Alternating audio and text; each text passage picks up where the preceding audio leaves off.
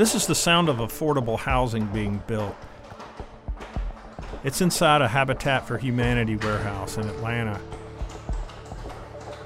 Habitat is one of the metro area's biggest builders of affordable housing for single-family home buyers. Today, dozens of volunteers are here assembling the skeletons of 2 houses for low to moderate income buyers. One of those buyers is Lakeisha Merritt, a single mother of 3 who is helping to build the home she and her 2 younger children will purchase. Do you mind if I ask you about what your sort of living situation has been before this, and how big of a step this is going to be? This is the biggest step next to becoming a mom 3 times. Just been renting, staying with other people because I've rented and the people, my landlord, they went into foreclosure and I did not know it. So I was just kind of there and the sheriffs came and I found out then. That's not this time, that's 2 houses ago. So the next townhouse that I rented, it was horrific, to say the least. Merritt and her 6-year-old son and 18-year-old daughter recently moved in temporarily with Lakeisha's dad. They had moved from a rented townhouse where the basement flooded, the utility bills totaled several $100s a month, and the electrical outlets routinely sparked and smoked. They had packages stolen from the front porch. All the while, Merritt was trying to stay in the same school district for her kids. She was accepted into the Habitat for Humanity homeownership program in May of 2019. The program requires months of personal finance classes, work getting your credit in order, and additional steps. And once applicants like Merritt qualify, they get a mortgage loan from Habitat. It's been over a year, but it's been worth it. What did it feel like when you got approved, when you found that out? The best day ever. Merritt works full-time as a billing specialist with a garage door installation company. Now, as difficult as her journey to homeownership has been, there are plenty of others who have not found a stable home that they can afford. Now, the Federal Reserve Bank of Atlanta's district includes Alabama, Florida, and Georgia, and parts of Louisiana, Mississippi, and Tennessee. Across those 6 states alone, there's a shortage of more than 1.2 million units of available and affordable housing for people who earn half or less of their area's median household income. That's according to research by the Atlanta Fed. That income figure equates to about $33,000 a year in most of the major metro areas in the Southeast. The shortage of available affordable housing has worsened since the Great Recession. Widespread foreclosures forced many homeowners into the rental market, so this surge in demand for apartments pushed rents higher. Each year, cities in the Southeast, including Atlanta and Nashville, have been losing more than 1,000 houses or apartments that rent for $750 a month or less, according to research from Ann Carpenter, who is Director of Policy and Analytics in the Atlanta Fed's Community and Economic Development Department. Well, there are a few factors at play, certainly, and I think it begins with the shift of many homeowners to renters following the foreclosure crisis. Certainly a lot of people who couldn't afford their mortgage anymore or other conditions related to the recession left the homeownership kind of arena and became renters. At the same time, we've seen a lot of upward pressure on prices due to the high cost of land, the increasing cost of labor, and other inputs to build housing, a slowdown in the building of housing actually as a result of that partly. And then we've also seen, for some federal programs, kind of a decline in levels of funding. So all of this has created, while demand for rental housing seems to be increasing and numbers of renter households are increasing, the supply is not keeping pace, and the subsidies or the funding that's available to make housing more affordable, especially for low-income populations, is really not keeping pace as well. Meanwhile, incomes haven't kept up with rising housing costs, especially for low and moderate income households. In the bottom 25% of households ranked by earnings, real median income, that's adjusting for inflation, rose just 3% between 1988 and 2016. If incomes had simply kept up with the pace of economic growth over that period, incomes would have easily matched the rise in housing costs, according to the 2018 State of the Nation's Housing Report from the Harvard Joint Center for Housing Studies. The center released that report in June at a conference here at the Atlanta Fed. So, Ann, what does this leave people to do? I mean, if you're struggling to find a decent and stable place to live that you can stay in for a while, I know that's important. What do most folks end up doing? That's a great question. I think what happens is a lot of people are pushed to the margins, and that might mean that they're taking housing that is kind of substandard, that's maybe located in a place that's not convenient or not close to kind of access of areas of opportunity. They may be doubling up or tripling up, living with family members or friends, or living in their cars. We've seen a lot of cases of that across the country. And they're also more frequently subject to eviction. So when they're having a hard time maintaining payment of the rent, that can lead to an eviction, especially in states with fewer tenant protection laws. And that actually becomes a mark on your record that then makes it even more difficult to access safe and affordable housing moving forward. And then homelessness is another kind of outcome that we're seeing across the country again. Habitat for Humanity serves what its Atlanta president and CEO Lisa Gordon calls the missing middle. These are people who don't typically qualify for heavily subsidized housing, but generally cannot pay for higher-end housing as the costs keep rising. These are mainly people making $24,000 to $50,000 a year, often working more than one job, and with generally 1 to 4 people in their household. What are the people who the missing middle, as you say, what are they typically doing before they come to Habitat? Are they generally renting, or what's their sort of housing situation? We have a variety of people. Some people have been living with relatives and or paying these high rents. And it varies, but you find them either in a high rental situation or in a rental conditions that are not optimal, meaning, the conditions of the house is not good, or they're living with relatives. And then very few people who've lost a job or had some kind of crisis in their family may have been even had points where they were homeless. And then they're back on their feet and they're like, I need to make a change. I need to do something different. So clearly a shortage of affordable housing is a severe problem for people like Merritt and her family. But why should other people care? And why has the Atlanta Fed made affordable housing a priority? Here's Atlanta Fed President and CEO Raphael Bostic, an economist who has studied housing issues for more than 20 years.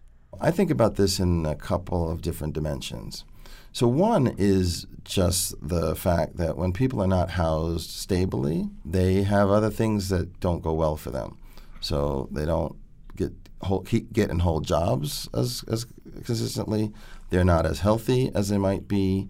They're under a lot of stress, and there's a lot of evidence that shows that people under stress make poor decisions. They get focused on the scarcity. People sometimes call it the poverty trap. And their kids don't do as well in school. And so by not having stable housing, you wind up with a potentially large portion of the population that is just not operating at potential.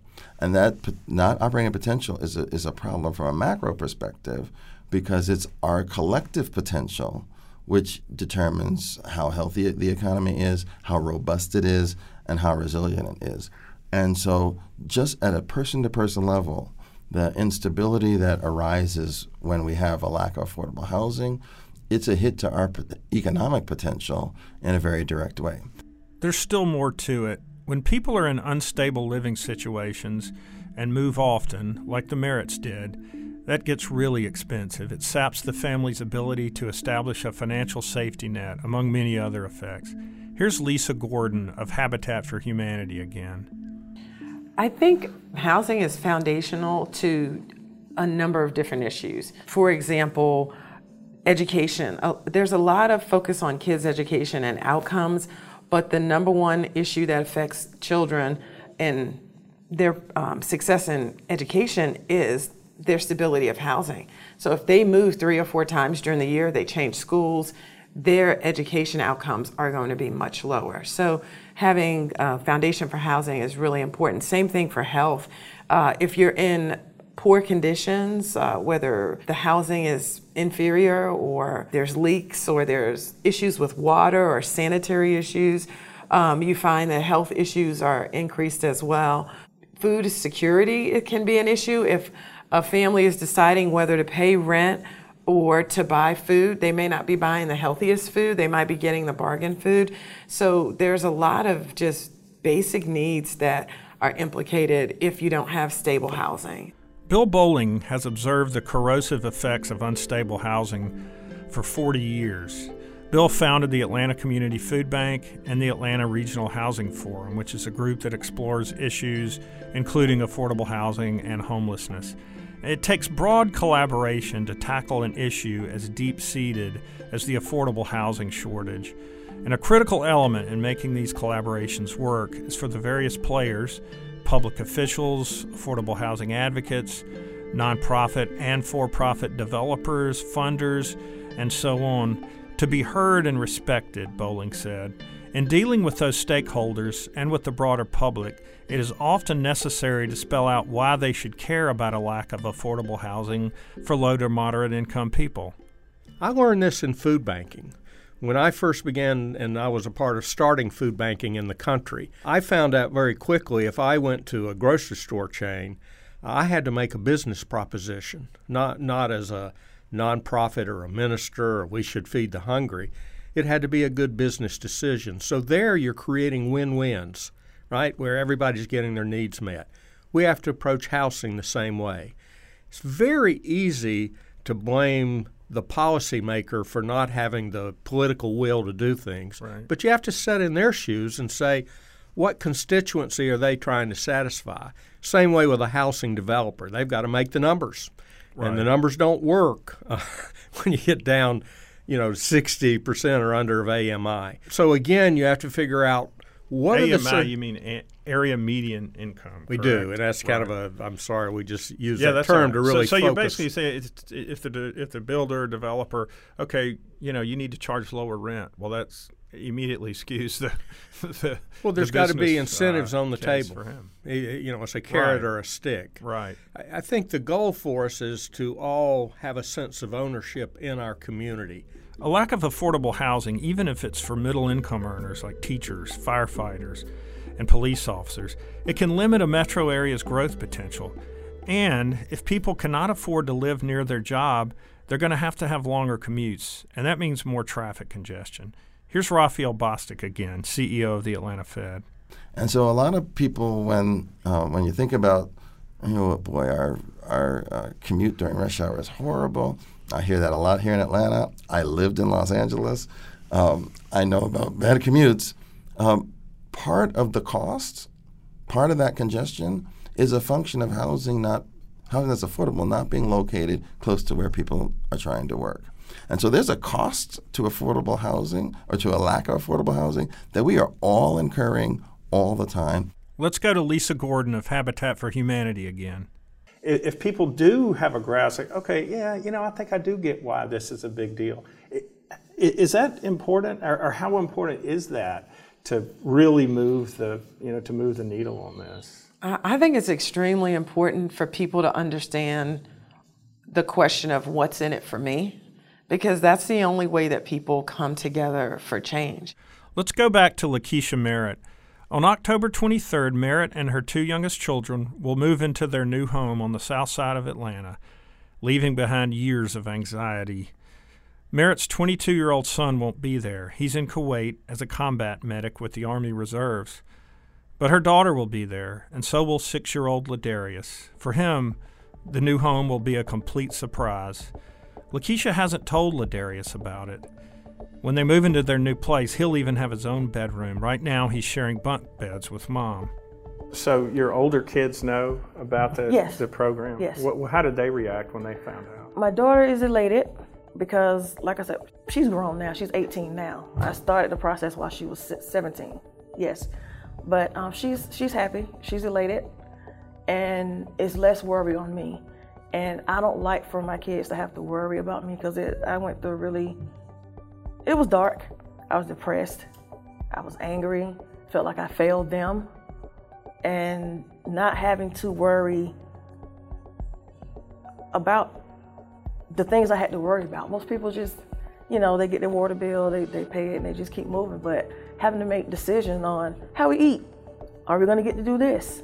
And that cut back on, okay, well, you're not going to get the 6 fast passes, or, well, you're going to have to wait on these shoes, or, they have their necessities. They'll make sure they have their necessities, but, kids are kids, and they want to have fun as well. I want to have fun. Everything is just not about, I'm going to work, to be worried about work, and then I'm coming home to worry if the house on fire or the basement's flooded. It's just, and then I'm a better parent for them. Just to be worrying about things that nobody should be worrying about. So they were like, do y'all worried about your basement getting flooded? Like, I'm sitting at work trying to type up reports, and I'm sitting there, just worried all the time, because it was always something. It was always something. I can't even cry no more. If I can get tears of joy when my baby see the house, it's fine. We're all elated.